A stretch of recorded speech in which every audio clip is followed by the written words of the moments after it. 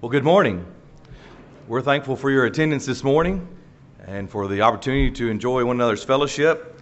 As is said in our announcements, we have a busy couple of weeks coming up.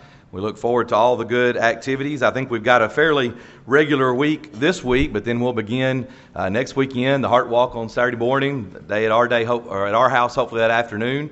Sunday, we've got our regular class and worship services. And I was thinking we've got the Lads Leaders preparation going on. That night will be our singing night.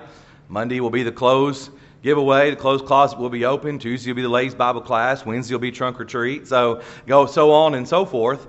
We hope that you'll write these things down, that you'll be a part of them. Our worship time together is really of the utmost importance, that we come together and we study, that we study God's Word, that we encourage one another.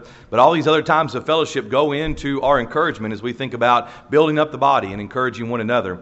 I will give you one other note going forward to the 1st of November, or really the first Sunday in November. If you be marking that Sunday p.m. services, to be sure and be here, we always want you to come back at 6 p.m. on Sunday night. But that Sunday night, in particular, we're going to have Jason Brazier, who is beginning to work with the Greater Chattanooga Counseling Services that we support here. Our elders contribute to that, or contribute part of our giving to that. He's going to come and speak to us on the work that they're doing there and encourage you if there's any need that you have. That is something that is out there that was certainly underutilized at times, but he will like to explain that, to talk about the work a little bit and to encourage us with the things that are going on there. If you ever have any need, I know there's a lot of times a little bit of a stigma there that people say, well, I don't want to talk to a counselor. I don't need any kind of professional help, and I don't want anybody to know maybe that I'm struggling with something. But that is certainly a good work that we support.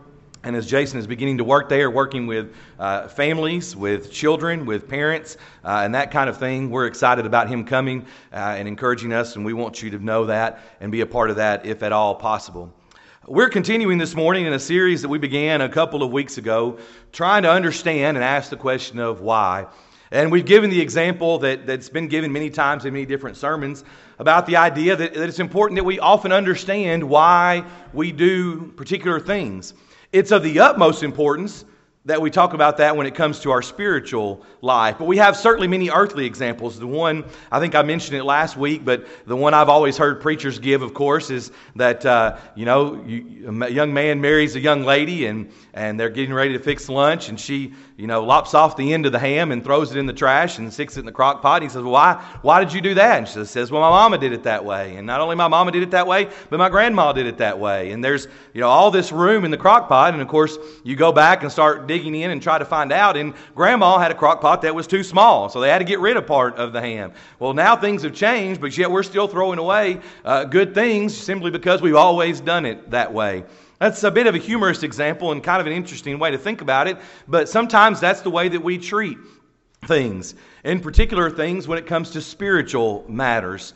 I've mentioned this already, I think, but I'd like to take a brief break from this maybe in the end of the year and come back, God willing, the first of the year and look at some more things, in particular in regards to our worship. Now, those are some things that maybe we're more familiar with. Maybe why we don't have a piano on the stage, or why we don't use instruments when we sing in our worship. Why is it that we partake of the Lord's Supper every first day of the week? There's many things that we could consider in this series. I'd like for us to do that, of course, maybe over a period of time. But as we're going to talk about this morning, and if you've got your outline or your bulletin in front of you, we're going to take a little bit of a shift and try to understand that sometimes it matters why we don't do some things. Again, from a humorous example that came to my mind, kids sometimes would say, well, why can't or why don't I play in the road? Why am I not allowed to go play in the middle of the road? And so we laugh at that, and as adults, we understand the consequences of that. And that seems silly, but children have to understand that. You see, I can play here in the building, and I can sometimes maybe even play in the parking lot. I can play at home. I can play in the yard. Why can't I just go frolicking down the middle of the road? Well, there's a perfectly good reason why. It's there for our protection. But sometimes it helps us to understand why we don't do certain things. Security is important. It's important to all of us. I tried to do a little research. The one number that jumped out to me that I could find is, in today's world, it is estimated that I think in 2019, that in this year, there would be 125 billion, with a B, billion dollars spent on cyber security. Now, of course, that's how things have changed in our world. It's not so much that you go down to the lockbox in the bank, although you might still do that, and there's perfectly nothing wrong with that. But certainly as we think about it, and some of you may have had your identity stolen before, and when you go through that, even if you get your money back and all that, you go through a lot of hassle. You go through a lot of trouble. So there's a lot of money spent every year on cyber security or internet security. In fact, we went to Freed-Hardeman just a couple of weeks ago and were able to go to chapel. And the chapel speech that day was given by a young man who is in their cyber security program. You see, they've already seen the need and decided to make some sort of a program, or I don't know if it's a full-fledged degree, but some sort of study of classes on cyber security. And he gave a brief lesson on being careful on those things. But security is important to us. And again, when we take it and we turn it into spiritual matters, security is still important to us. When we think about this idea of why don't we do certain things or why don't we practice certain things, this morning we want to consider why we don't believe the doctrine of once saved, always saved. Now, what are we talking about? What do we mean? It would help us to define our terms. One way that it's described is once saved, always saved. Another way that you might have heard it before is once in grace, always in grace. We know and understand that grace is important. We appreciate the prayers that we have here, including Jeff's, and we talk about and we sing about grace. We want to have grace and be in grace, but that's another way that it's used. Maybe another way is the impossibility of apostasy. Now, those are big words, and sometimes people go, what's apostasy? Well, to apostatize or apostasy is to simply turn away. And so some people have taken that once saved, always saved. And of course, as preachers like to make things rhyme or be easier to remember, the impossibility of apostasy is certainly one way to do that. One that you may be familiar with is the perseverance of the saints. It's another way to say the same thing. Now, if you've ever heard that before, more than likely, you've heard it in connection with Calvinism and the idea of Calvinism. You may recall, if you've ever studied Calvinism, we take an acrostic, the word tulip, T-U-L-I-P, and use that to remember some of the tenets of Calvinism. And the P in that word, tulip, stands for perseverance of the saints. You may recall another one for the U is unconditional election. That's false as well. The idea that we are just unconditionally elected. We may not have a choice in things. Irresistible grace is another one that connects with that. But the P in tulip and Calvinism is the perseverance of the saints. And then yet one more may be the idea of the eternal security of the believer. That's why we began talking about security a moment ago. We're interested in security. I'm not here. I don't prepare all week and stand up here every Sunday for almost an hour total to make you feel bad and terrible and to make you go home and worry all the time. We're going to talk about it a little bit through the lesson, but I'd like for you to have some sense of security. But that is another way that it is used, and we'll come back to that in just a few moments. But if that's the titles or the names that are used, what does it mean? What are we really talking about? Well, the idea of once saved, always saved is the idea that once a person becomes a child of God, he cannot lose his soul in hell. Another way is, again, once saved. Once one becomes saved or a child of God, he cannot lose his soul in hell. Connection with that, no sin will cause him to be lost. That's sort of what this means when you hear somebody use any number of the phrases that we talked about just a moment ago. And then even the idea that once one is saved, he cannot do anything to be lost. Now, I understand that most people aren't theologians. Most people aren't scholars. I don't even consider myself to be one, really. But most people just simply take what they hear or read and will try to regurgitate it sometimes and give it to someone. So we're going to come back to this at the end, but I don't know that everyone even understands the implications when they use the idea of once saved, always saved. But I think it's important for us that we consider this morning exactly what that means and why we don't believe it. Now, I'll let you in on the secret that we've said, and I've tried to say it every week, but it's similar to the psalm. How do I know that Jesus loves me? Because the Bible tells me so. That's the key to all of these lessons.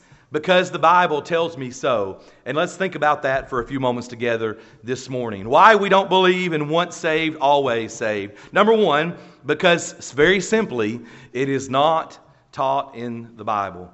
Now, I say this sometimes, the one point or maybe the first point of the lesson is so easy to understand that I could just go ahead and sit down. We could leave it at that and sing the invitation song and just leave it there. It's not taught in the Bible. But let's consider a couple other points for a few moments. Not only is it not taught in the Bible, but in connection, think about this.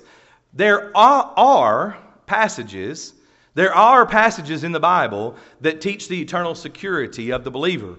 I said that a moment ago. I'm interested in your security. I want you to leave not feeling worried or scared or sad, but secure.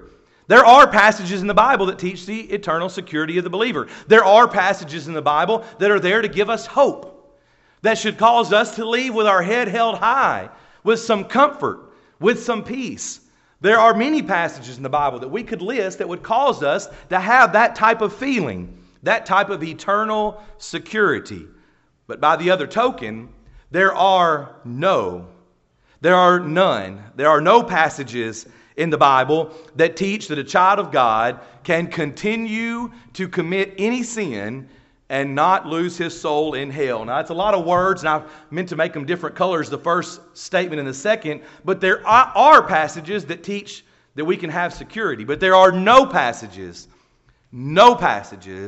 that teach that a child of God, a saved person, we might even use the term Christian, can do anything that they want to do, that can continue to commit sin and not be in danger of losing his or her soul in hell. And for the last couple of weeks, I have asked and almost begged you, and not that anyone here would take me up on it, but if you've got any questions on anything that we talk about, please let us sit down and study those things. The elders would study with you. I would study with you. And I've tried to say it multiple times before as well, but if I am wrong, I want to know. I would like for you to point out to me where I am wrong. And I don't mean that. I hope you understand, don't mean that with a sense of arrogance. Like you just try it. You just try me. No, if I am wrong and we can sit down with an open Bible and look at it, please, let's do so. There are no passages in the Bible that teach that a child of God can continue to commit any sin and not be in danger of losing his soul in hell. And if you know of one, and I didn't have time this morning, I was going to mention it at the end, but there are several passages that people who believe this would use. But when you look at the Bible as a whole, when you take it in context, when you really study, that's not what they're saying. So if you've got a question about a particular passage, please give us an opportunity to answer. It is simply not taught in the Bible.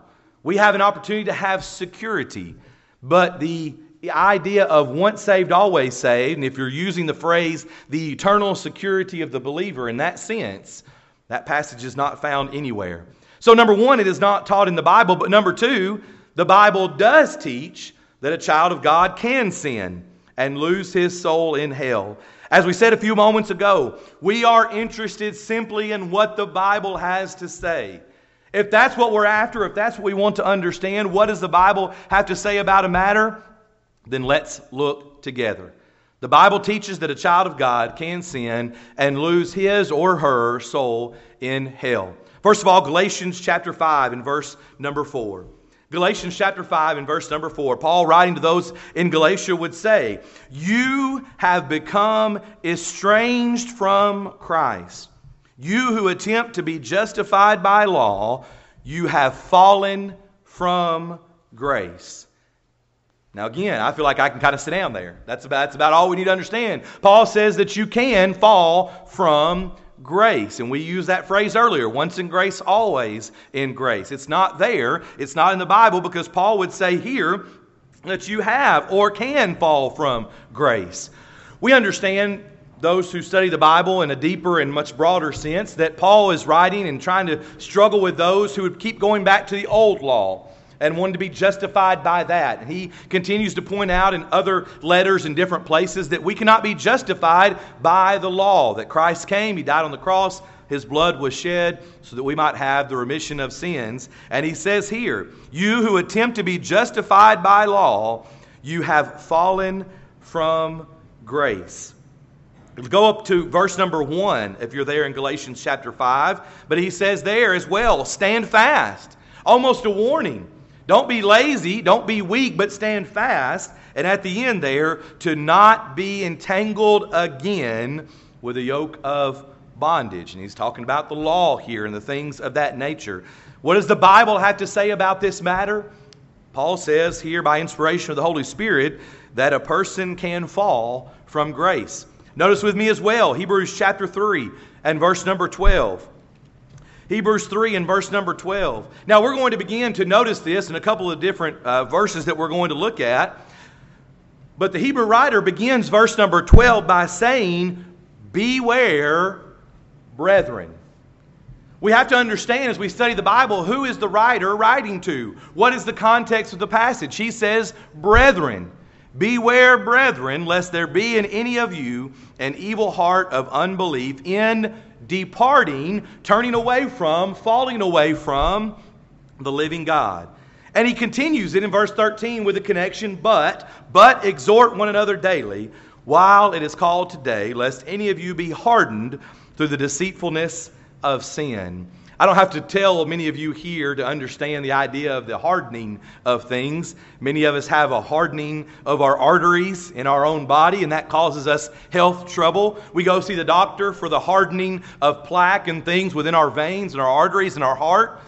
Paul, or the Hebrew writer here, many believe to be Paul, is writing in connection. He's saying that our lives can be hardened through the deceitfulness of sin. So, in opposite of that, we need to beware. And we need to not depart from the living God. But notice he uses the word there even in verse 12, an evil heart of unbelief. We can depart from God in unbelief. And so we must beware. We must exhort one another daily. It's why we continue to say, come to worship. Come to worship God, but come to worship to encourage one another. Because as we exhort one another daily, certainly on the first day of the week, we have an opportunity to soften and not be hardened through the deceitfulness of sin, because we don't want to depart from God. 1 Timothy chapter 1 and verse number 19. Paul, writing to Timothy, encourages him specifically. In fact, we see that relationship. In 1 Timothy 1 and verse number 19, going back to verse number 18, depending on the version that you're looking at, he says, this charge I commit to you, the New King James says, son Timothy, or it may say my son. That's the connection that he had. He loved Timothy, and he's writing to him and encouraging him. And in verse number 19 he says, having faith and a good conscience, which some, having rejected concerning the faith, have suffered shipwreck. Now, I don't know about you, but not only does he stop there, but I don't know about you, but I think I'd be awful nervous if my name was mentioned in Holy Scripture, and especially in the negative sense. If Paul's going to call me out and say, stay away from Joel, I'm going to be worried. And bless those people's heart. We don't see here necessarily that these two guys ever repented. And maybe they did. We don't know for sure. But they're called out for sure.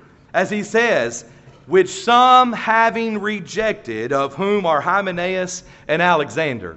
Now, I don't know. Maybe they turned their lives around, but bless their heart, as we say here in the South, they're forever linked with doing something wrong. And being connected to what? Having rejected concerning the faith and shipwrecked the faith. Now we talk often about the fact that the Bible uses some examples for us that we don't always necessarily connect with. It's not that we don't understand, but we don't go through the same things. One, I think, of course, is the idea of sheep and shepherd. We understand that, we get that, but I don't know if anybody here has ever been a shepherd before. You know, we know that concept, but we've never done it. Another sometimes, of course, is the sowing of the seed. Now, that's a little more connection because maybe many of you have had a garden. Many of us have benefited from your gardens, but maybe you've not plowed a whole field and sown the seed like that, but we understand. But Paul, writing here, writes about shipwreck.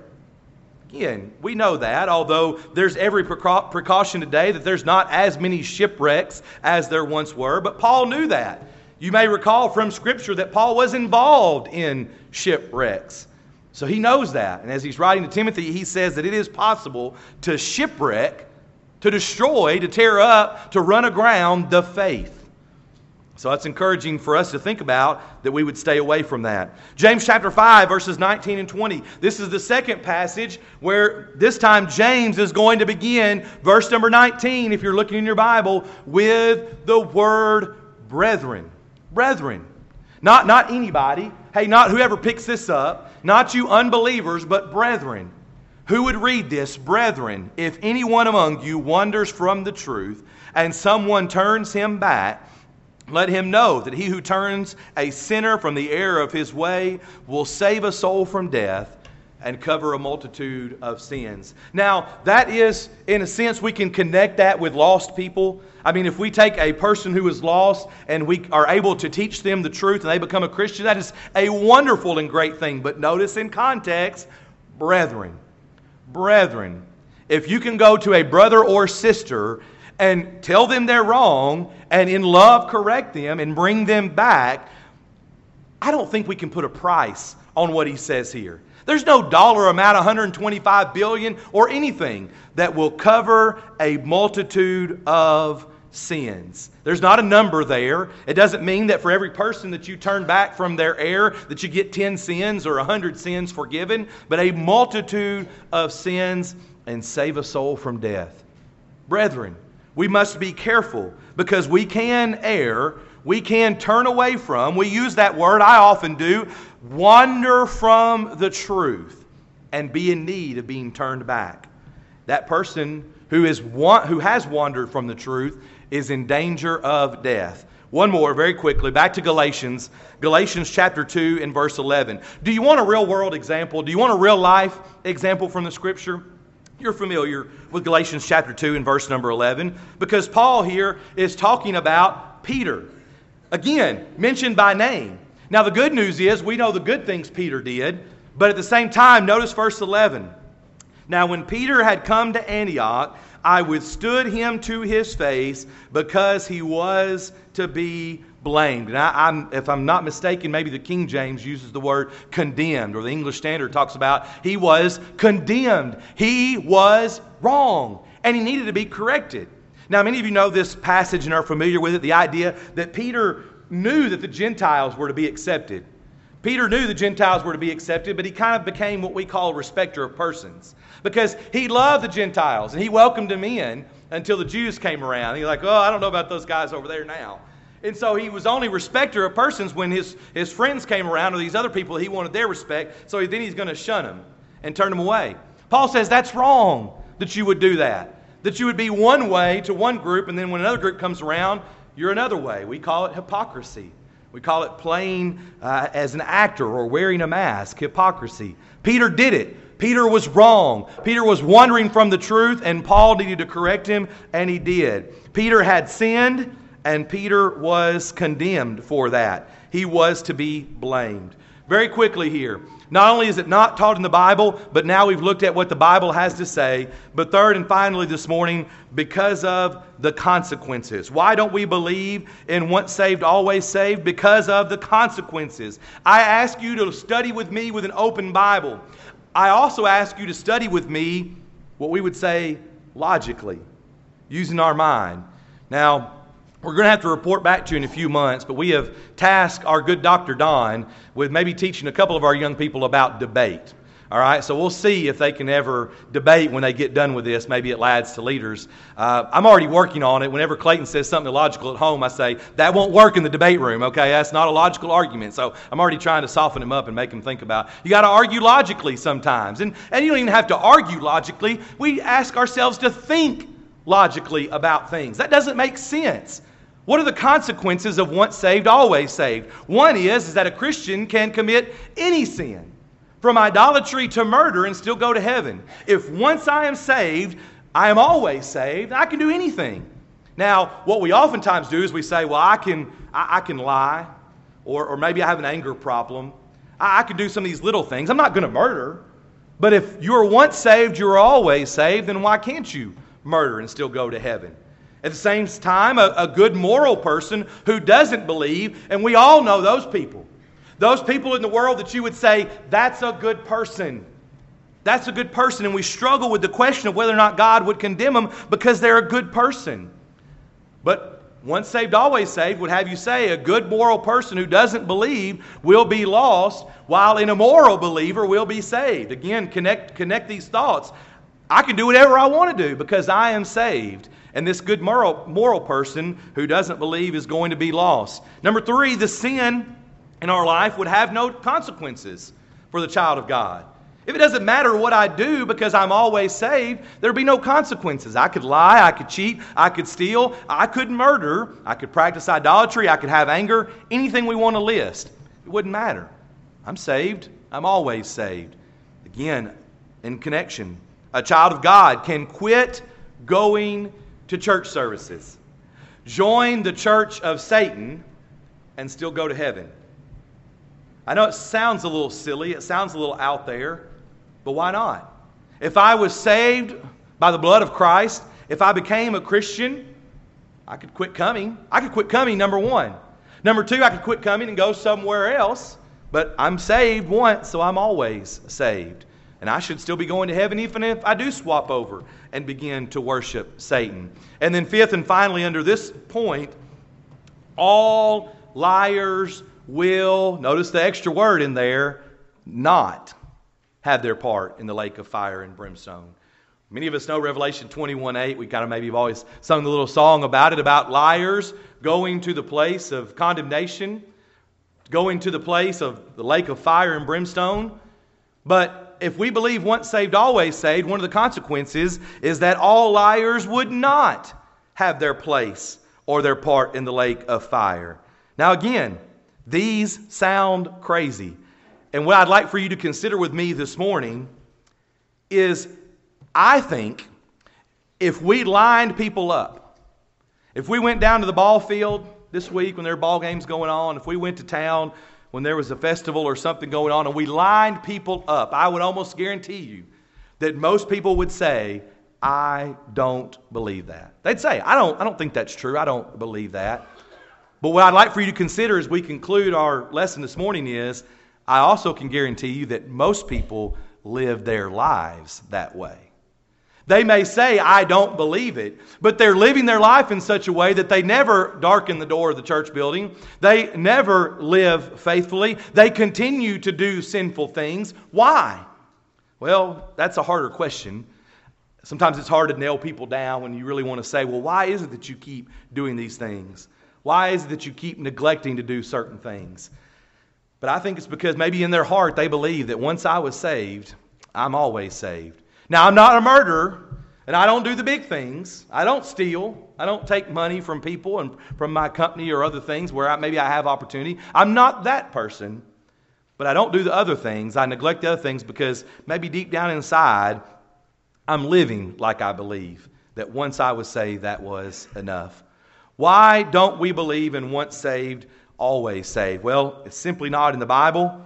The Bible says, from the simple verses that we've looked at already this morning, otherwise, a child can fall from grace. We even see an example of Peter that we love. Peter that gives us so many good things, who was wrong in something that he was doing. I would beg of you again, let us study together. If you have any questions, we can come to the building, we can come to someone's house, we can have a group, we can do it in a smaller group, but let us reason together. Even as we talked about from Isaiah chapter 1 last Sunday night. Come, let us reason together from Scripture. And let us consider the ramifications of what it is that we say and do. Once saved, always saved may be something that we just sometimes blow off. We think it's not a big deal. But there are some heavy consequences and ramifications when we not only say that, but certainly when we live that. And sometimes many in the world will. This morning as we conclude our lesson, I thought it was pretty interesting to connect that with the idea of baptism is essential for salvation. I'd like for us to consider some of those salvation type things and why we believe it and why we don't. We talked last Sunday morning about why we believe that baptism is for the remission of sins, why it is essential for our salvation. The possibility exists in a crowd this size this morning that you are here. You're not a child of God. You stand in need of responding to the gospel, the death, burial, and resurrection of Jesus, and that you can participate that in as well. dying to self, being buried in the watery grave of baptism, rising again just as He did to walk in newness of life. It's a wonderful feeling. The Lord will add you to His church, and you can begin to live faithfully. But again, to connect it back to our lesson for a minute, why do we always talk about remaining faithful? Why do we always talk about Christians who turn away? Because it's important. If you are here this morning, you're not once saved, always saved. Not because I said so, but because the Bible says so, because God has said so. And if you've wandered from the truth, if you stand in the air and need to come back to Him, the good news is we're also not once saved, one shot, and if you mess up, you're gone. That's it. No, we have an opportunity to turn back to God. We'll be singing as well to encourage you that maybe you need to repent of sin and pray to God for forgiveness. He is faithful to do that because that is part of His gospel plan and part of having people remain faithful to Him. As brothers and sisters, we'll be singing to encourage you as we stand together and as we sing.